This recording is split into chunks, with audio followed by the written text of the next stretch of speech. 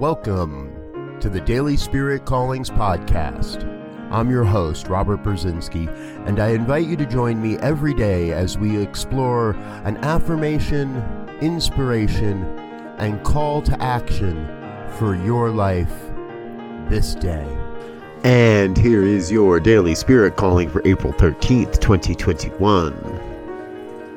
Today, I stand for all the good in the world. There is no evil, for evil is not the truth of God. There is only good. There is only one life. That life is God's life, and that life is your life now. God is all there is, and so all there is must be good. Anything that appears to be anything other than good is not of God, and thus cannot be real.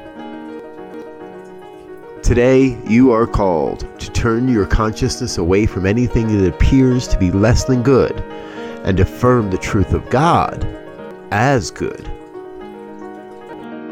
Thank you for listening to Daily Spirit Callings. If you found value in this program, please share it with your friends. Learn more about Spirit Evolving Ministries at spiritevolving.com. Until next time, peace and blessings.